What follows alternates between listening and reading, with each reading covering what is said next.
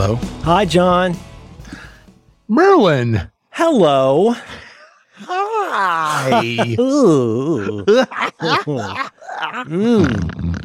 Boy, it's late. That's cringe. Oh, did I do a cringe? You did cringe. So many parts of speech are being repurposed, and if you like, reclaimed by our youth. Yeah, what is to do cringe? Oh, Am I do cringe? Well, for the longest time, at least in the worlds of like business, politics, and tech, I feel like you would get a lot of nouns made into verbs. Mm-hmm. Mm-hmm. You know, like we're gonna I don't know, like table that, or we're gonna, what was the one I ran into not long ago? I'm gonna prioritize this for candidization. Was one Candidization. Yeah, I say all the time. You know what? I'm gonna Merlin this problem. I'm just gonna Merlin the shit out of this. Is that like a community when you Brita something? Is that a euphemism for screwing up? I don't want to right? know. Brita is a way of screwing up. I still can't get my kid to listen, even though we are so deep in community now. I still cannot get my kid to listen to the All the Great Shows episode. It breaks my heart. Your story about chatting with that lady about LA architecture. Yeah, wonderful. No, this one I think now cringe. Another one that was used in my home where I live, where my children play with their toys, just today. So cringe, I think, is used often as a noun, and that's cringe. I think. And then one that I encounter is aesthetic used as an adjective. Oh, wait. Okay, so that's cringe, or maybe it's a but that's aesthetic. Oh, it's a very I think you could say something like that's a very aesthetic meme. Right, I see. You know what? I'm hitting eject. I want out of this. Use cringe as a noun. I want to hear that. Oh God, John, the way I guess it'll be an adjective. John, the way you greeted me was very cringe. Yeah, that's adjective though, right? I guess. Are parts of speech still a thing? Do we still do that? You know what? Ken Jennings did an episode of Omnibus where she said that parts of speech that policing language is intrinsically discriminatory. I can see that as a point of view. He meant it the other way, which is when you say that's bad grammar. Now, I don't think he meant it. Policing people's grammar is discriminatory, but I don't think policing people's language the way it's done, where it's like you can't say that anymore. I don't think that's considered discriminatory. There are a lot of ways. Yeah, there's like a thousand ways it can go wrong. Yeah, defund the police that are telling you they're there, but then refund the community policing.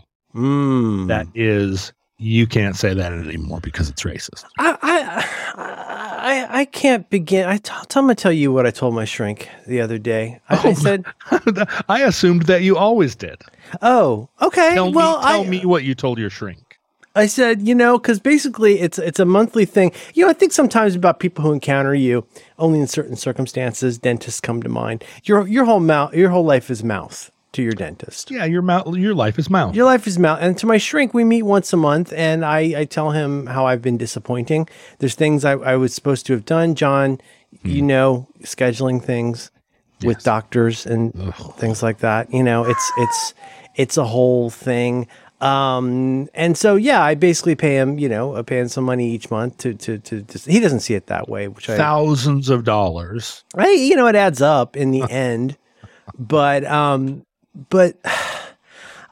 not against language changing. I think it's exciting that language can change. All you got to just go Google for all the words that Shakespeare either like invented or popularized, It's why English is so great. We take everything.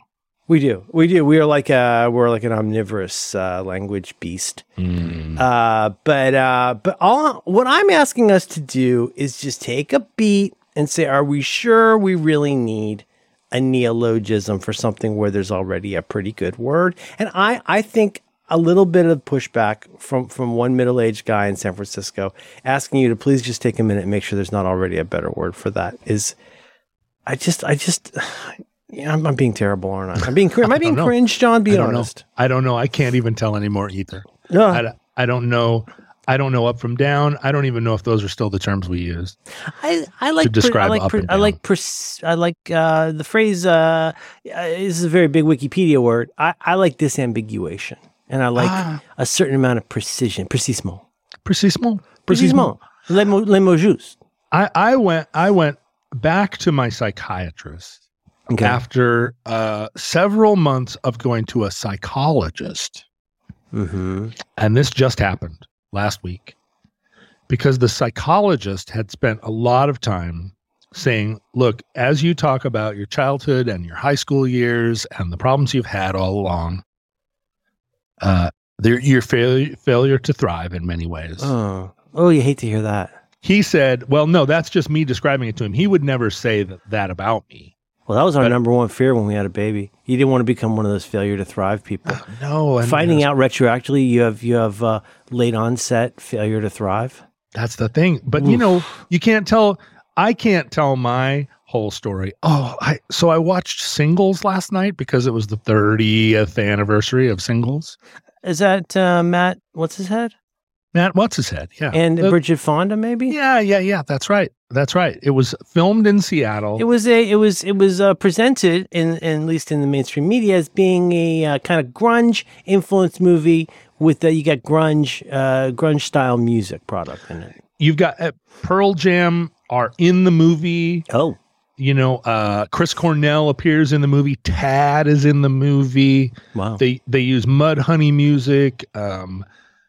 And it was filmed in Seattle in the spring of 1991 when I worked at the Off-Ramp. They filmed some scenes there. I remember being told that for the next 3 days, the venue was going to be closed.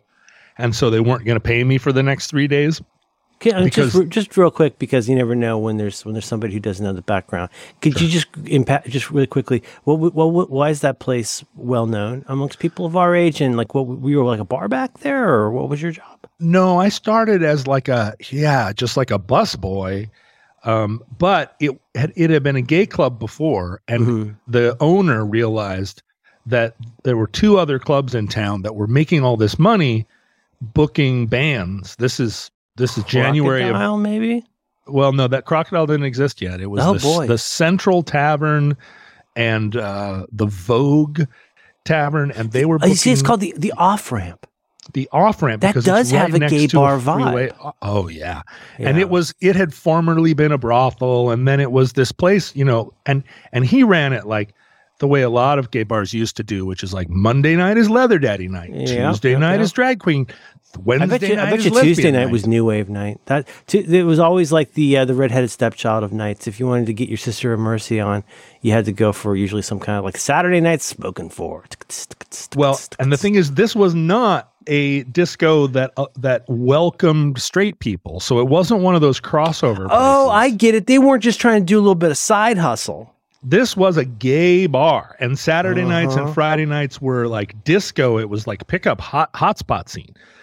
But he realized, wait a minute, there are these clubs that are booking these long hair bands, and they're making a mint. And the guy that owned the bar, Lee Ray, he used to own a Pontiac dealership, and then he retired and was like, I had to pretend that I was not gay to sell Pontiacs in Kitsap County for 40 years.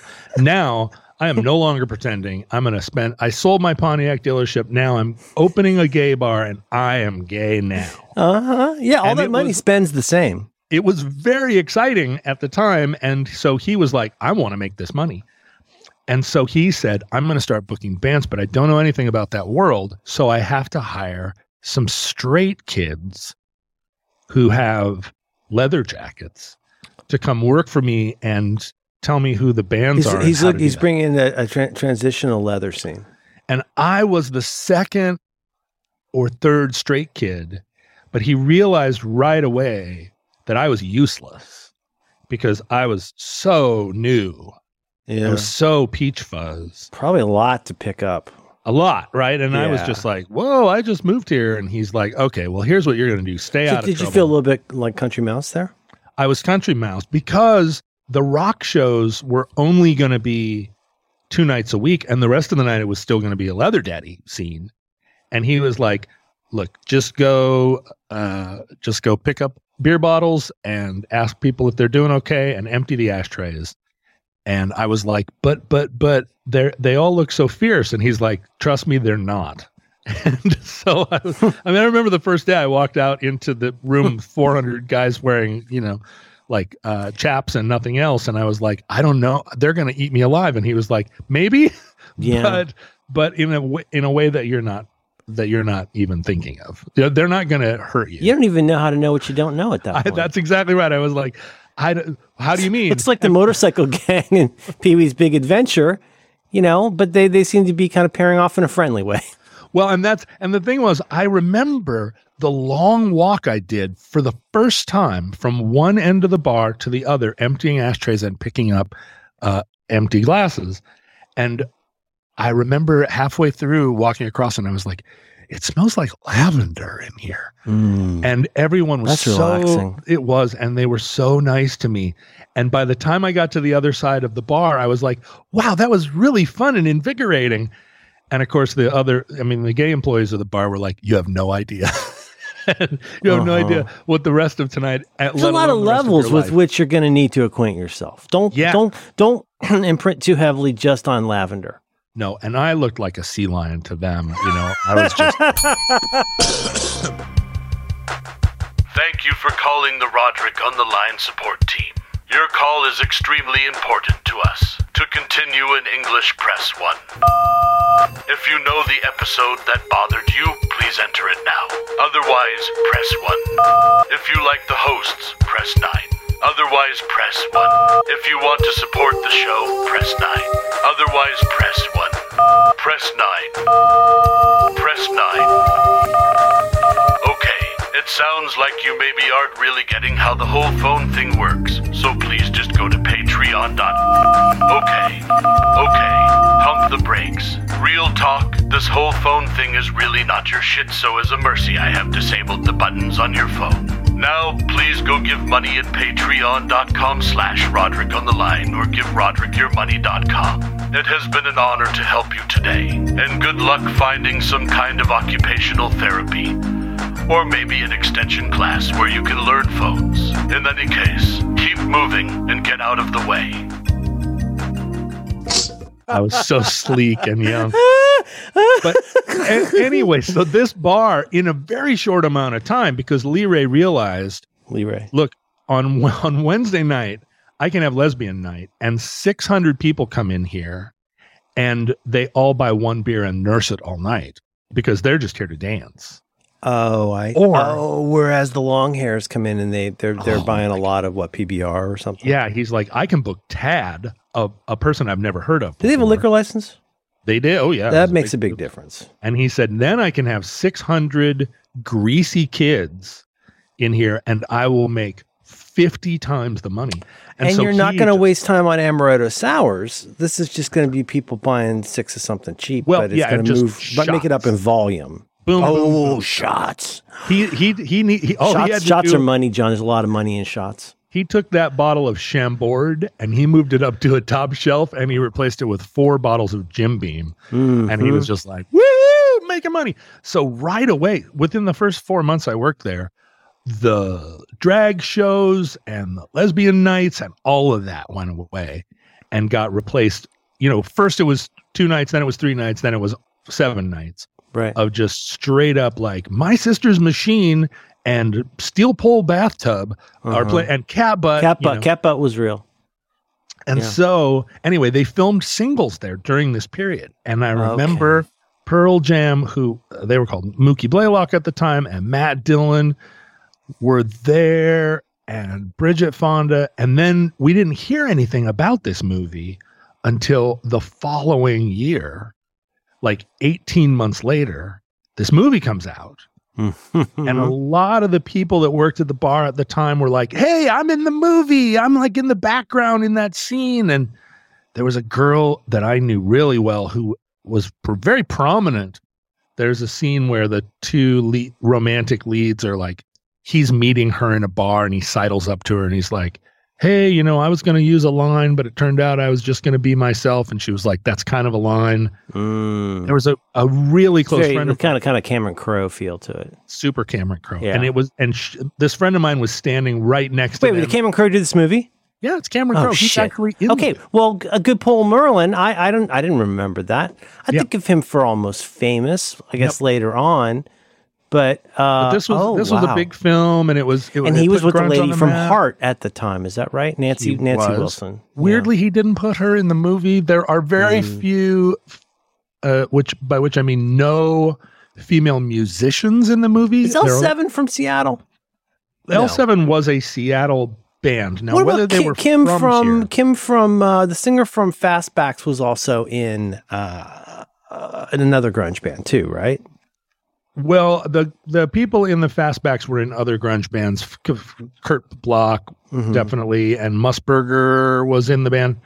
But no, Kim was pretty much straight up Fastbacks. Okay.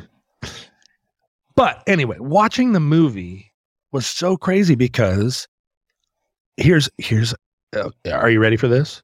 Well, I'm thinking it must be a little bit. It's like, I mean, the closest thing I could think of just straight off the dome was this is so silly, but going to Edinburgh Castle here in town where they shot So I Married an Axe Murderer. And it's like, oh, it's this place, but it was different the way they set it up. It must have been a little surreal for you to forget about the fact that your place of employment would be in a movie, and then suddenly it is. And correct me if I'm wrong, but this is also at the point where Seattle's well and truly over the whole quote-unquote grunge thing, yes? Well, no, at the time it was just like, are you kidding me? Like, here we are. It was, summer. Oh, it was still part of the Annus Mirabilis. Like, still pretty exciting. Okay. Oh, right. Yeah. I mean, I think Pearl Jam's 10 was number one, or Nevermind was when the movie came out. So it was Lemon Yellow Sun. Yeah. Lemon Yellow Sun. Yes. Hit me with a surprise lift. Pow. Yeah. No. Yeah. But watching it now. There's one particular scene where one of the stars is on a bicycle and she's riding across town, and it's one of those where it's like, wait a minute, she was there and now she's over here. Oh, they did like with San Francisco and Bullet. Yeah. One of this? No. Yeah. But watching it was crazy because although Seattle is nothing like that anymore, that Seattle doesn't exist. It's on film, and so that Seattle.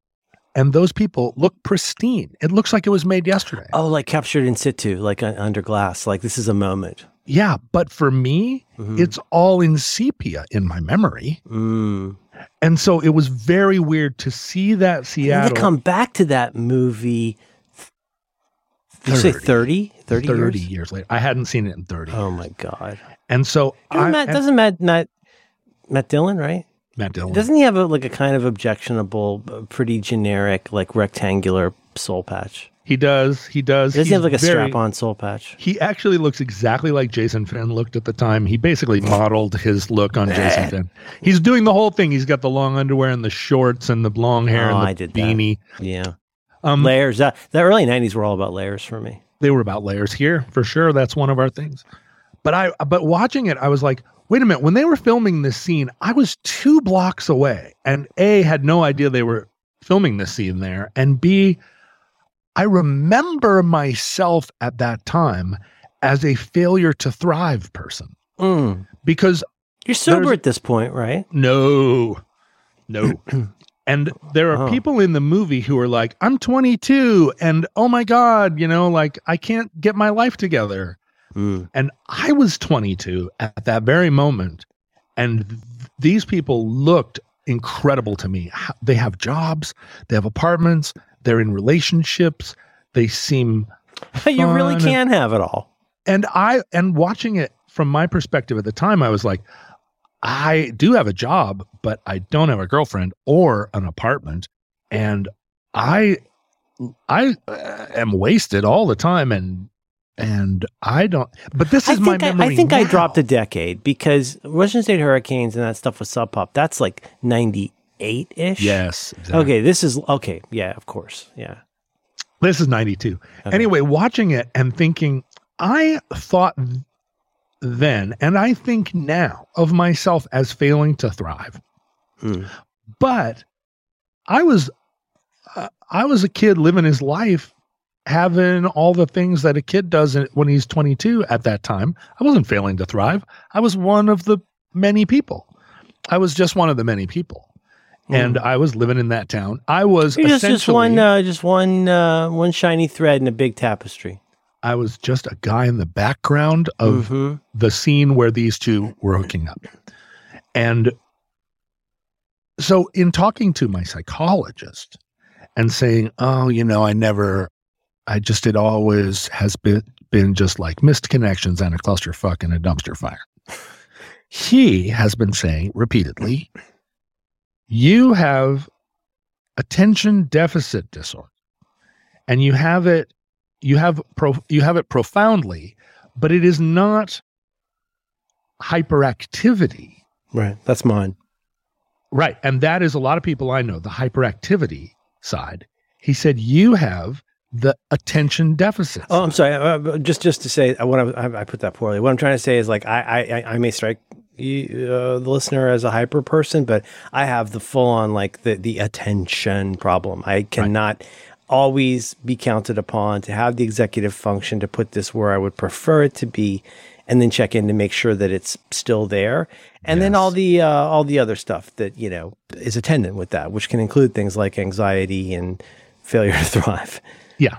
Right. And so he's been saying over and over, like, the problem is, for people our age, it's so hard to hear someone say, you have bipolar disorder and attention deficit disorder. Yeah. At a certain point, I hear the voice of my father go, I killed 16 Japanese. Pick a lane. and you can't get a goddamn job. I shot down a zero with a goddamn pistol. This episode of Roderick on the Line is brought to you in part by Squarespace. You can learn more about Squarespace right now by visiting squarespace.com/supertrain. Friends, Squarespace is the all-in-one platform for building your brand and growing your business online. You can stand out with a beautiful website. You can engage with your audience, and you can sell anything. Your products, content you create. You can even sell your time. This is true. This is new, and it's true, and it's amazing. It's Squarespace. Okay, all right. Well, maybe you're out there. What some people call creative. I would not use that word. I would say people who make things, right? But maybe that's what a lot of us do, and you need a website for that. Squarespace wants to help, and it's bringing together a lot of the old and the new in a way I find very invigorating. Remember blogging? Does anybody remember blogging? Well, you can create a community on your Squarespace website with a fully integrated commenting system that supports threaded comments, replies, and likes. You can use their powerful blogging tools to categorize, share, and schedule your posts as well. This is amazing. This is like stuff from the future where we all will spend the rest of our lives. You may know this. This is huge. This is huge. All Squarespace sites are optimized for mobile. That means that the content on your pages will automatically adjust so that your site looks great on any device or dingus. That used to be an entire separate career. Squarespace does that for you. Maybe you want to save time with cross-posting. You want to get your message out there. Well, it's built right in. Squarespace can auto-post your content to Twitter, Tumblr, or Facebook, personal or brand pages. All post entries and images are optimized and tagged, so descriptions and titles will be correct wherever you are posting. And let me just put in my own personal word for Squarespace. It's like my friend Marcus says, you can pay me to talk about it, but you can't pay me to like it. Well, I like it and I'm going to talk about it. So, can't two things be true, right? I've used Squarespace for a very long time. And in fact, you are using it right now. I mean, definitely over 10 years. Roderick on the Line, our podcast that you're listening to right now, is hosted on Squarespace. And that's over 10 years. That's a very long time. You could have a child that's almost done with elementary school at this point. Mine's older than that. So, it's horrible. Having a kid. But Squarespace can't help with that. It's not their problem. They want to build it beautiful is what they say. So right now, do me a favor. Go and head over to squarespace.com/supertrain, and you can get a free trial. Okay, free trial. No credit card required. You go in there. When you're ready to launch, right? You're ready to take it and put it live. Push the big red button. I don't know if there's a big red button. Terms and conditions apply. Use the offer code SUPERTRAIN, and that's going to save you 10% off your first purchase of a website or a domain. Once again, please, squarespace.com/supertrain, offer code SUPERTRAIN. They've been great to us. They're going to be great to you. And our thanks to Squarespace for supporting Roderick on the Line and all the great shows. But he's saying like the problem is if you have attention deficit disorder, and and just in passing, I just would mention that another show that I co-host with a person with a bipolar diagnosis also got diagnosed with ADHD after the bipolar. I wonder if this is a thing. So he says the problem is that attention deficit disorder, we did know what it was in the 80s, and we knew what manic depression was. But the problem is, this is what's weird, if you had actually been treated for ADD in 1981, it might have thrown your bipolar way out, because the two medicines do not work well. My shrink told me a long time ago, when gossiping about other people that I know, said that it's not uncommon at all, even among psychiatrists, not just psychologists, but for psychiatrists to, I don't know, this is just what I've heard, and this is what he says, but that if you get especially with bipolar, if you get that diagnosis wrong and try to treat it for just depression, you get the same problem. In the sense that, like, I mean, obviously giving somebody a ton of Ritalin may not be the thing to stabilize their emotional jelly, but that's another one where even if you do get like, oh, we got the depression part, but like do we still call it cycling? Is that still what it's called? Yeah, cycling. Let's call it. You can make it worse if you treat that just that what appears to be. So you stop at the diagnosis of like whatever generalized depression is. Exactly, that's the other problem, right? If I had actually taken the depression medicine that they gave me, then they say, the psychiatrist says, that might have thrown you into a wild mania. You dodged some bullets, buddy. Yeah, and then a terrible crash where you wouldn't even be able to see the bottom.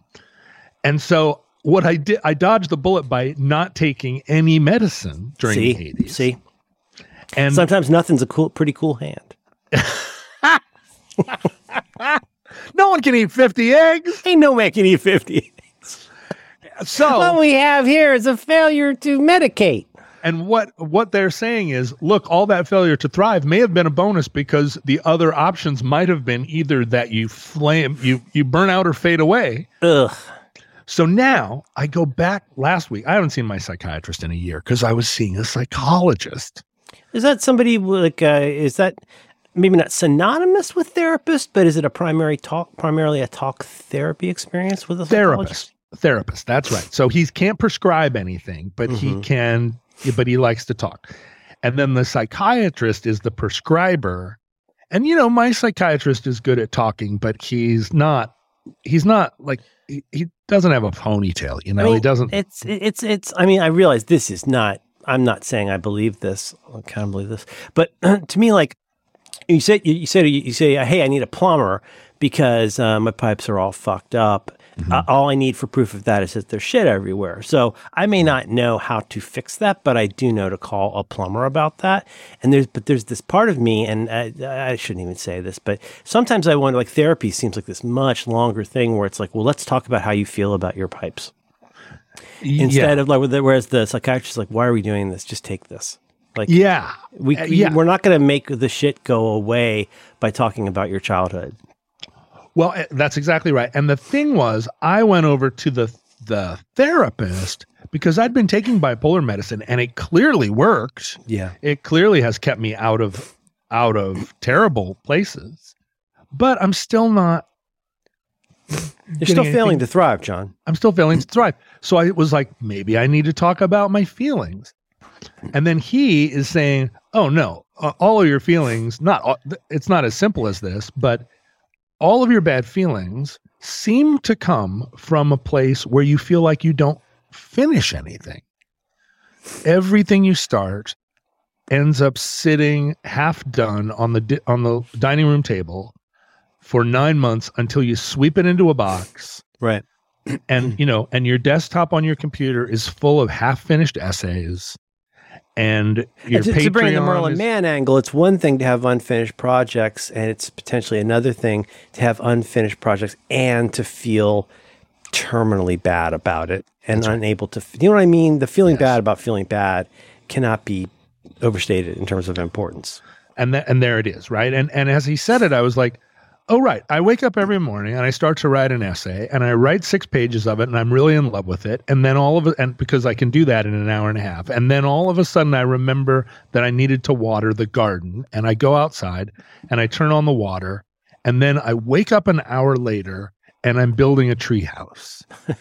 And I You're still developing the plans for your 7-sided lighthouse made of trees. Yeah, and then I get halfway through. I only get 4 sides of the 7-sided lighthouse, and I leave it. Still exposed to the elements. And then I accidentally leave the electric drill, the battery-powered drill, out in the unfinished tree house, and then it rains. Ugh. And then, by an hour later, like I'm building a piece of furniture and I'm like, wait a minute. And then I leave that unfinished and I'm like, what am I doing? And then I sit and I'm like, you suck. Well, and I'm guessing potentially you get a little bit of David Roderick voice somewhere in your head, right? I mean, Yeah. not your dad specifically maybe, but that idea of like, how could you possibly be failing to thrive at this point? Just focus on one thing and go do it. And I'll shut down at 0 and you can too. Well, and so I in the part of this process, I looked around and I was like, wait a minute, my family is healthy and happy. Everybody's doing great. I have a house. Every aspect of my life is doing well. I'm doing well. Yeah. But I am so sad. And I have so many things I want to do in life that I can't do. And every time somebody online says, well, I used to support him, but now he never puts anything out. So anyway, I took my $1 and put it somewhere else. I'm like, but I have all these half-finished things that I want to make you happy with, random dude on the internet, So I went to the psychiatrist and he was like, haven't seen you in a year. How you been? Hint, hint. Mm-hmm. And I said, I have attention. As he's like Bob Fosse just subtly shaking a bottle full of pills. Well, no. So I said, I have attention deficit disorder. And he said, I've been telling you that the whole time. But we still have the try-hard nerds. Shut up. We still have the problem of bipolar. Yep. And I can't give you Ritalin or Adderall because I'm afraid. He said, you run so hot already. He said, look at what your foot is doing right now. And my foot was fucking tap dancing a whole thing on the floor. And he's like, you're so hot and so close to hypomania all the time. I don't want to put anything in you that fucks you up. And so what we have to judge is, is it better, just like your childhood, is it better for you to not be medicated than is it possibly so much worse that we try and treat it and then all of a sudden you're in Las Vegas and you don't know where your shoes are? And I was like, sorry, right. That's funny. What? You're not are my even shoes? You're not at the Bellagio. You're downtown. I'm downtown. You're walking down, around. You're downtown in a place that where 3 of the tables are open. Yeah. A casino boss with a toupee says, no shoes, no shirt, no service. And I go, what? I'm wearing a shirt. Who the fuck are you? So he says, okay, let's try something. Ooh. And he gives me a drug. He says, I don't think you're ready for Wellbutrin because that blocks your dopamine. And I don't even know if you can handle that. That's a dopamine reuptake inhibitor, and you got to be careful with those. No, thank you. But he said, I'm going to give you atomoxidine, or it's called Sedufus or something. It's got the word atom in it. Atom-mexine. Adamexine. Something. Not a dreen. Not a dean. Not a dean. Okay. It's anyway, if you're interested, you can. It's not a drug. I'm way out of my depth at this point, but it's not meth. It's no form. Yeah. Well, I mean, that's the thing with ADHD. As most of us learn, is that it might be fun to take Adderall, and it is fun to take Adderall, but really, as I understand it, there's an unfortunate side effect, which is all the things that stimulate the kind of production of dopamine that makes somebody like me feel more normal also has a big side effect of only being available usually alongside a stimulant. So the stimulating part is kind of a deleterious side effect. Yes. Except to the person taking it. But right. But we're talking about different systems. We're talking about different pipes. Just because they're pipes and wires doesn't mean they're all the same pipes and wires. There's not like, you know what I mean? There isn't like, that's some complicated stuff going on, and you're doing some stuff with electricity and water that you really need to understand how those pipes and wires work. Exactly. And he's saying, you already start 7 projects every day. Now imagine if you were on methamphetamine. And I'm like, oh, I don't have to imagine. I remember very clearly. I can help you. I can help you get rid of those if you want. It actually made me really focused. And what that means is that I sat with a notebook and a pen and a number 2 pencil, and I sketched my hand for 6 hours. Oh, yeah. And I drew. And now, if you look at that hand, boy, is it? That's a crazy hand. And he's like, right. So that's what we don't want. We don't want to focus you and also make you a danger to your community. So anyway, he said, I'm just going to give you a little bit of this just to get you acclimated to it. And then we'll see how you take it. So I started taking this. Of course, you look online, and online, all it says is, well, there are these other drugs that aren't amphetamine that you can give people for ADHD. Not a lot. Sometimes they might even work. They're very... Oh, no, absolutely. It's like one of those kind of like, I don't want to say a Dan Benjamin thing, but it's one of those things of like when you try to substitute something when you're making cookies and you're like, well, applesauce can work, but like you're really better to get the actual ingredients for the thing. Right. And like it's something where we're keeping an eye on my blood pressure right now. So I'm off of my usual... not Adderall, but a stimulant-based ADHD thing, and that's why my brain's so fucking manatee smooth at this point. But this is adulthood is contraindications. Exactly, and I also, so I started taking this little thing, and I think that my chemistry is so tightly wound that even if you give it a little something. Because I remember this with basically applesauce will throw me into a new emotional state where it's like, you just ate a cup of applesauce. Why are you behaving this way? And it's like, because I had a cup of applesauce. Yeah, you're having a real Marcel Proust type situation. Jesus Christ, it's full of apples. What kind of question is that? Who made this? What is this? So I started taking this stuff, and I do feel different. Ooh, how long? So it's been 2 weeks, I guess. Oh, wow. That's great. So much of this stuff takes fucking forever, and you got to dose up and dose down and try. And like, the whole story in the 90s of like half the people in my band were on then new depression drugs. And like, it was early days of figuring out, you fix this one thing, again, dead Kennedys, right?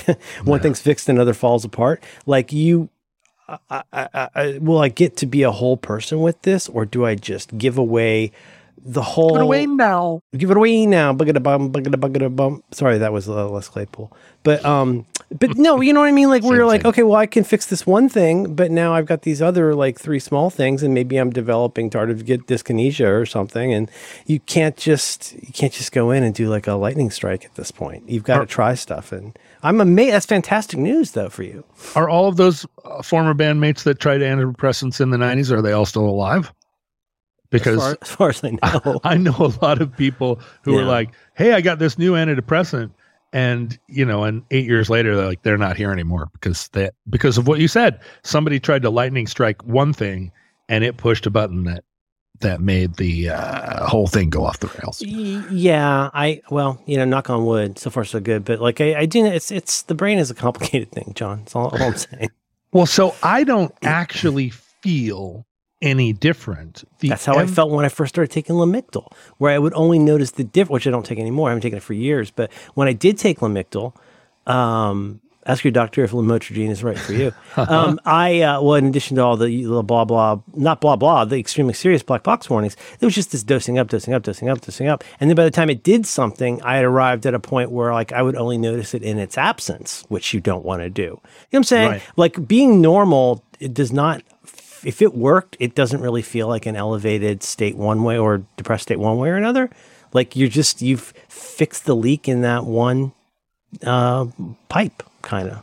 But in this case, after a week of, after the first week, nothing. But after the second week, I looked around and I was like, wait a minute, did I finish that treehouse? Holy shit. When did I finish the treehouse? That sounds kind of profound. Well, a little. And I'm yeah, but I mean, if you've stopped moving the wrong way, that's a start. Well, and then it was like, wait a minute, did I just do the laundry? I didn't even notice that at no point in the process of doing the laundry. How did that happen without me overthinking it? Yeah. At no point did I go start changing the oil in my truck. I know. I just did it. And then I was like, well, this bedroom is so disorganized. I better clean it, which is something I say every time. But in this instance, I cleaned it.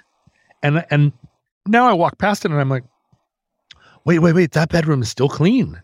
Yeah. So it's too early to say, but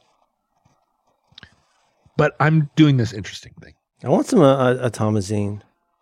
Automatine. Yeah. Naxal Pro. And so I don't know what it is. I don't know how it works. And I don't think they do either. Yeah.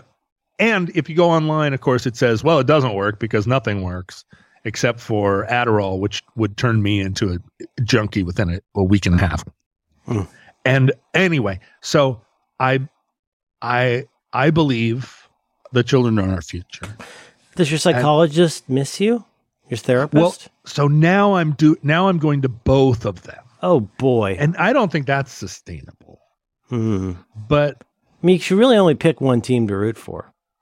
Well, and it's what do I confusing. need? Merlin, do I need medicine or do I need to talk to somebody? I mean, they're not mutually. I was actually going to say, as I try to correct myself and not sound like a total asshole, I think both are extremely useful, but I think they're useful at and for complementary, but ultimately different things. Yeah. If you've got a raging pipes and wires problem, realigning and reframing how you feel about things is going to be a quick fix at best. Well, I was talking to a lot of Army guys who were saying that they had real recruiting problems right now because they just cannot get enough people to join the Army. Yeah. And they said one of those problems is that there are a lot of people who want to join the Army, but the Army won't let you join if you're taking psychological medicine. Because they say, look, we don't want you out on the battlefield to have a psychological episode, and we don't want the Army full of people that are all meth like Hitler did. Just give them some Pervitin. Yeah, exactly what they don't want is call in Dr. Morell of Wehrmacht. They're trying to get the best and the brightest, and those people also feel like, well, I could get a job making video games, and so it never occurred to me that one thing that would be keeping me from ever being the retired director of the CIA was that I was taking too many meds. Yeah. But here we are. Here we are. And I'm going to start. Well, I don't know. I don't know what I'm going to start. But right now I'm taking a handful of pills that just keeps getting stronger every day. And but none of them are supposedly psychoactive. None of them are like controlled Schedule 3 anythings. They're all just like, oh, we don't know what this is exactly. It's kind of a salt that's also an anti-seizure medicine, and maybe a blood pressure medicine, and maybe it's a vitamin. But yeah, I mean that's how a lot of this. I mean, a lot of this stuff works. I'm not a physician. It's complicated stuff, and it's all exacerbated by the thing I feel like by the thing I was talking about, which is the dearth of project management. That you're, as we've talked about so many times, one thing that at least is frustrating for me, and I think it's frustrating for you, is the extent to which you have to manage this whole project. You have to keep everybody talking to each other. You got to make sure you're checking in on the right things. You've got to make sure. I mean, like. They're just like they're waving you out of there in when you pick it up at the CVS, the Walgreens, the Fred Meyer, whatever. They're kind of just hey, any questions, blah blah. It's like no, it's all fine. But like nobody's there to be your forward-looking consultant. And on top of it all, sorry if I get in trouble for this, I do think some people in medicine have maybe not an agenda, but definitely have a way they like to do things. And if you're not aware that this person is looking more into this thing than that thing, do you know, follow what I'm saying? Like the problem they like to solve or choose to solve. I'm not going to be mercantile and cynical and say it's about like extending the length of care, but I am going to say it's difficult to get treated as a whole and changeable person in a way that is both successful and not, you know, disruptive. Yeah, it's like, do you remember reading John Berger's Ways of Seeing? Surely at some point you read. Sounds Ways familiar. Of Seeing. Remind me what that is. Ways of Seeing. It was a short book. I think they made it into a TV show. It was just about ways of seeing, different ways of seeing. Mm-hmm. And just the idea that there were ways of seeing was pretty new in 1972. Now, of course, it's all we talk about is that there are ways of seeing. Right. And I think that doctors have a way of seeing, and oh, absolutely. You know, and I also, and you and I both talk about this a lot, where it's like, I feel like I'm caught in a trap and I can't walk out of a certain, I love you too much, John, of a certain way of seeing right now. And I don't want to be in this way of seeing, but I'm walking around in circles in this way of seeing. And all I need is some one person to just say some random one thing that makes me go, oh, whoa, that's just a way of seeing. And I need to get out of there and get back to what I hope is a broader way of seeing. Part of I mean, I'm not a therapist, but it strikes me that part of your, as one of my clients, I don't say patient, I say client. As one of my clients, one thing that I would think about with you is what feels like a resistance or rejection of like certain kinds of, maybe not explanations, but like even when, so like what I think what you're describing from my way of seeing is that no matter what happens, in some ways you still feel like you're fucking up and you're disappointing and you're down in the count, and that there's somebody out there who thinks that you should have done better, including you. And like the question what that becomes, and one way a certain kind of Buddhist might approach this is to say, well, could there ever be a state where you feel satiety about where you should be in life? Or is that something that's always going to be a wobbly wheel for you? And, you know, but the thing is, here's the irony, knowing that can actually improve the situation. If you know that, like then that feeling, and forgive me, this is something I'm thinking about and reading about a lot right now, but that doesn't have to be who you are. It doesn't have to be a part of you. It's the same way that you could have a scar or a mole or an X or something that has a role in your life but doesn't define it.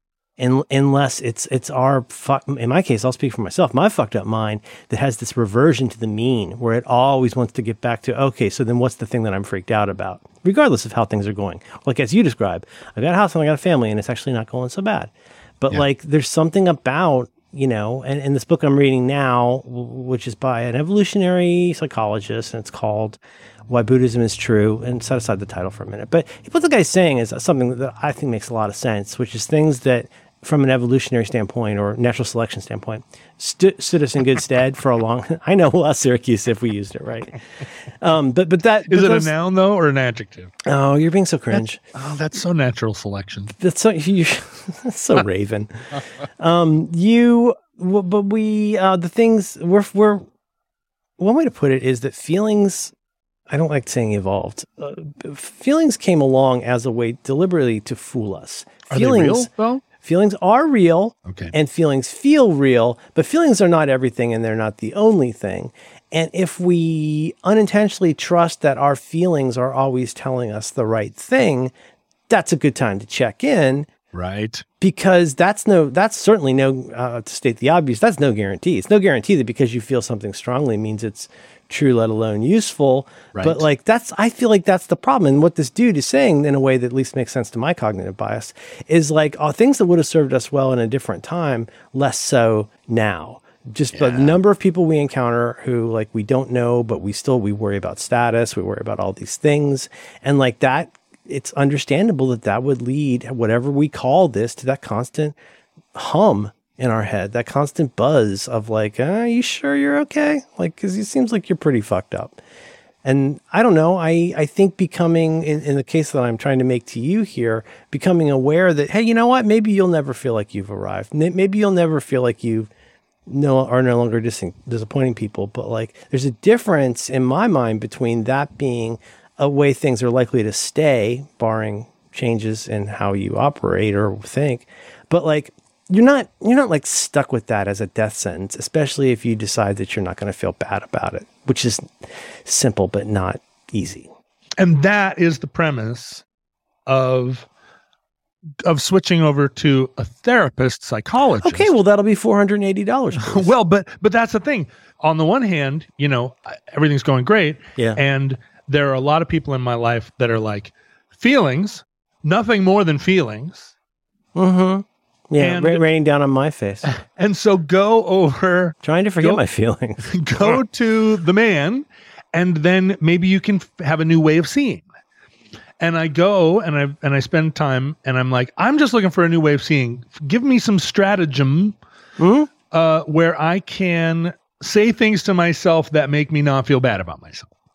And we work on that for a while, and I'm like, okay, well, I could say that to myself, that, all the mantra and all of the changing my way of seeing and my way of thinking, but I still have a kitchen table full of unfinished shit, and it's never not going to be a kitchen table full of unfinished shit, no matter what I tell myself, because if I could tell myself something that would get me to finish something, I wouldn't have all these 3x5 cards that have words on them I can't even read. Mm-hmm. And so I don't think that there's a mantra or an affirmation or a Derek Smalley like encouraging word that is ever going to make me silence all the Welsh trolls that are singing violin music to me from under a bridge in Cardiff about how I'm a fuck up. Mm-hmm. And I honestly think, Merlin, if I finished a project, because I know this from past experience, and I think you do too, you finish a project and you feel good for a while. It's the best thing. It's better than anything. It's better than a drug. It's better than the best gift you can have in this world is what I will just call a good day. And a good day for me usually involves having done something that I procrastinated about doing or had avoided doing, and suddenly I feel like a super person. Like, thank you. Yes. I feel really, really capable. And just to be clear, I'm not trying to counsel or advise that you should go out there. Because you're not a doctor. I'm not a doctor. Or a therapist. But I am a real worm. I'm an actual worm. I know you are. I think I'm getting pretty good. Great. Now that'll be in my head for 2 weeks. But no, I'm trying to say is like the goal is not to delude yourself. The goal is not to just sort of, if there is a goal, it's not to fool yourself into thinking things are, it's because we're not foolable. We can't be fooled. You and me, let alone fooled by our own dumb selves. I think I was listening to a podcast the other day about this insane scam that involves human trafficking and hiring Chinese people to basically catfish people and get their financial information. And the case that's being made in this very good podcast was, hey, you know what? Nobody thinks that they're susceptible to stuff. Nobody thinks they could be fooled. How, Mom, Dad, how did this ever happen? You used to be a professional person. Yeah. And like, how did that happen to you? You're so dumb and old and you should probably be in a home. And it's like, I am somewhat persuaded that maybe unlike you, or probably unlike you, I am persuadable because there are various ways around what I would like to think is an impenetrable Maginot line that turns out to be exactly like the real Maginot line, which is just slightly inconvenient to get around. Right. If your tractor, or I'm sorry, if your horse-drawn cart actually has an engine, you can just go around. And I mean, there's a lot of tubas right now that are all set up in the Ardennes, and that shit's gonna go wild. That's what I'm saying.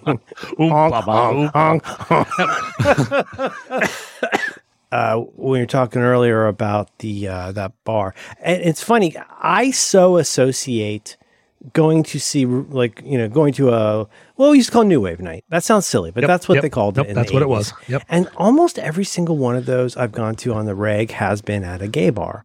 And I'm trying to like test myself on that. There was one in Sarasota that I want to say it was Tuesday nights. There was another one hilariously at the Ramada Inn in Sarasota, right near like where our school was. And that's was there a hotel or a motel? It was a motel. No, motel holiday? Motel. That was probably the first time I ever heard Gigantic. Yes, was like on You Spin Me Right Round, Baby Right Round. Oh, come on. I was in high school when that came out. No, that was you unkind. were not. No, you were. Sure I was. Well, it was right after. Right. I remember I was dating a girl named Mary, and we didn't like each other very much.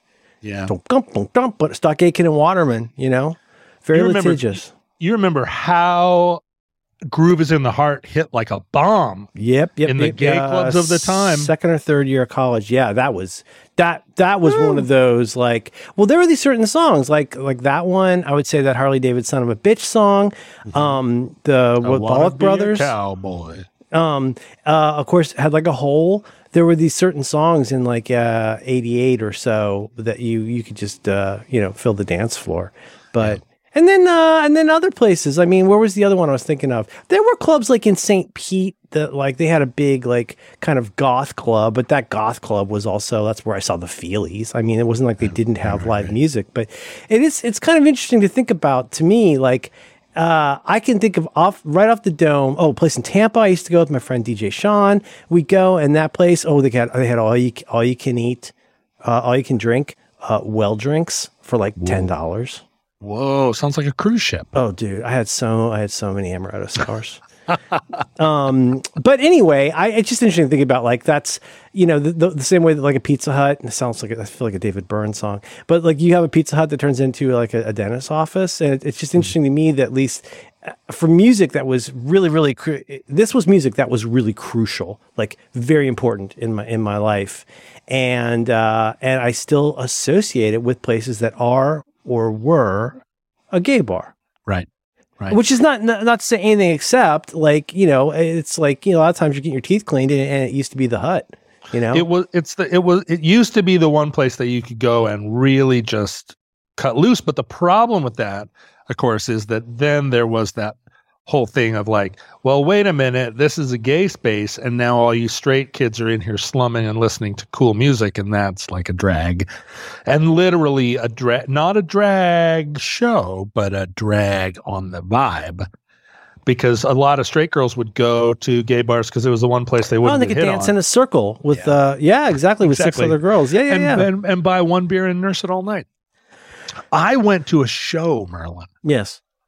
No, you there. I went to a show. It's the first show I went to since the pandemic. Oh.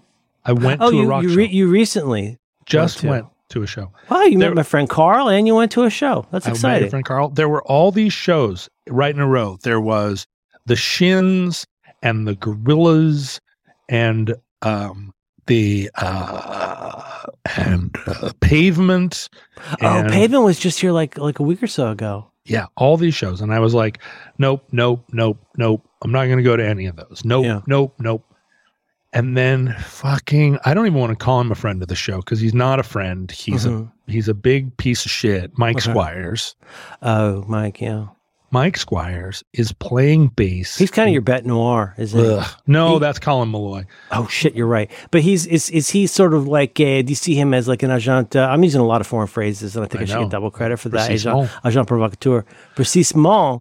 He's it's like Dando says. He's the stone in your shoe and underneath your feet. You guys go after each other, hammer and tongs, but it's out of love. Yeah, but he's always welcome in my house. Huh. You sure you want that out there?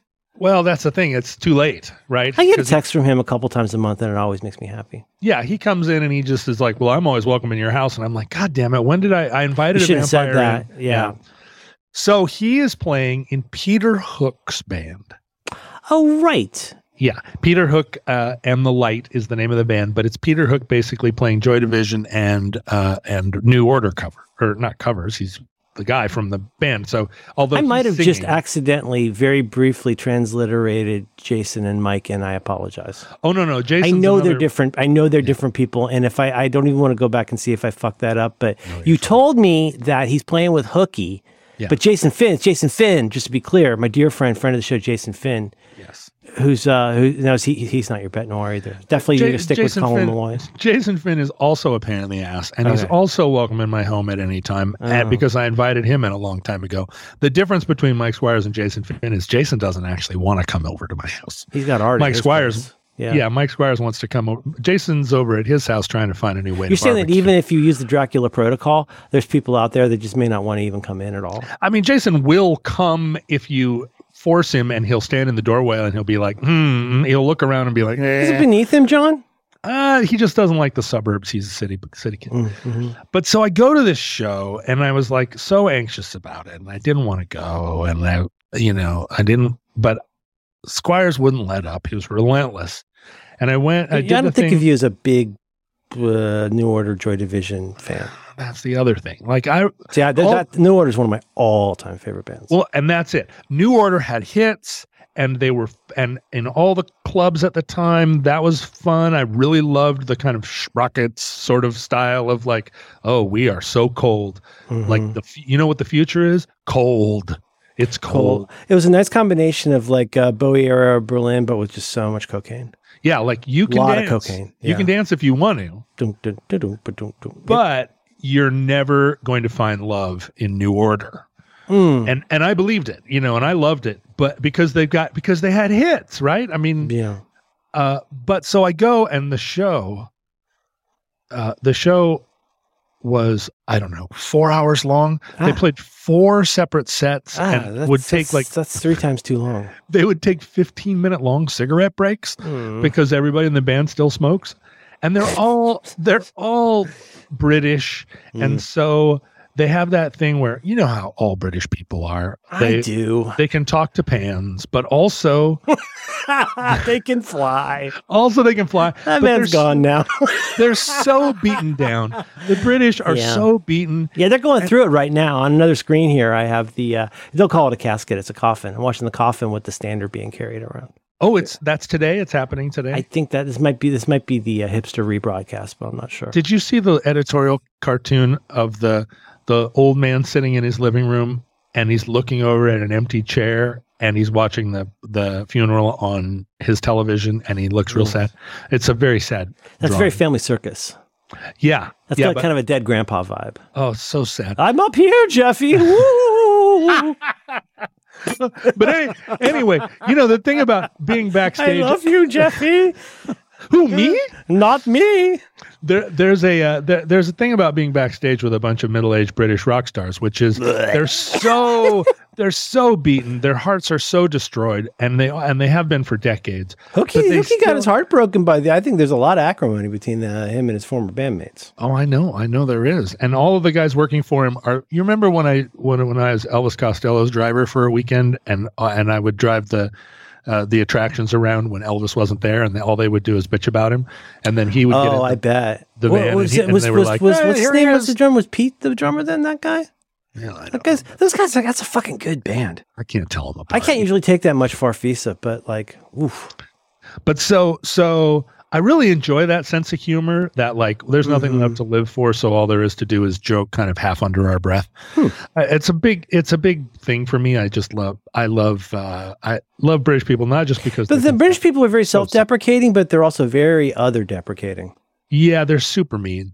And I love that they're still, it's like hanging out with middle-aged gay people. They're still so mean. And a kind of meanness that you can't find anywhere else. And they can only do, you can only have those small cocktail parties where it's like, you look around and you go, my wife is acquainted with a super, super duper gay couple who loves Donald Trump.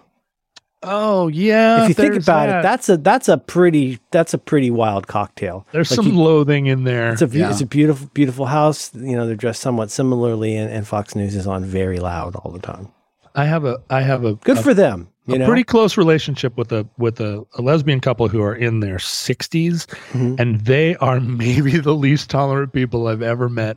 And it's so why is it's no one great. talking about this, John? You look around the room, and everybody kind of looks at each other. And it's like, okay, are we in agreement that we're going to be super mean? And everybody nods, and it's like, wow, this feels like a cult. But so backstage at a concert where everybody's middle-aged and British, it's the same thing. You know, like I got 10 minutes out of these guys where they were just telling me that I was pronouncing the word twat incorrectly. And I was like, pump the brakes, guys. You know, and I would say it, and then they would say it, and I would say, we're saying the same word. And they're like, we are not saying the same word. You are saying it like it's an Italian word. And I'm like, twat. And they're like, twat. Ugh. Anyway, so I'm at this show. And I was so worried that all of the security people that used to let me go hang in the rafters like the Phantom of the Opera, like they had all retired, and I was going to meet all these jerseys have been raised to the roof. Exactly. And there were going to be a whole bunch of new security people that were like, "Can I see your ID?" And it's like, I don't need ID in this club. Do you know? There's Google me. Look, they painted around my shoes right there. Yeah, how many problems I've caused here. I was kicked out of this bar before you were a twinkle in your parents' eye. I've been thrown out in the street more times literally than I can remember. Yeah, I cannot remember. Literally.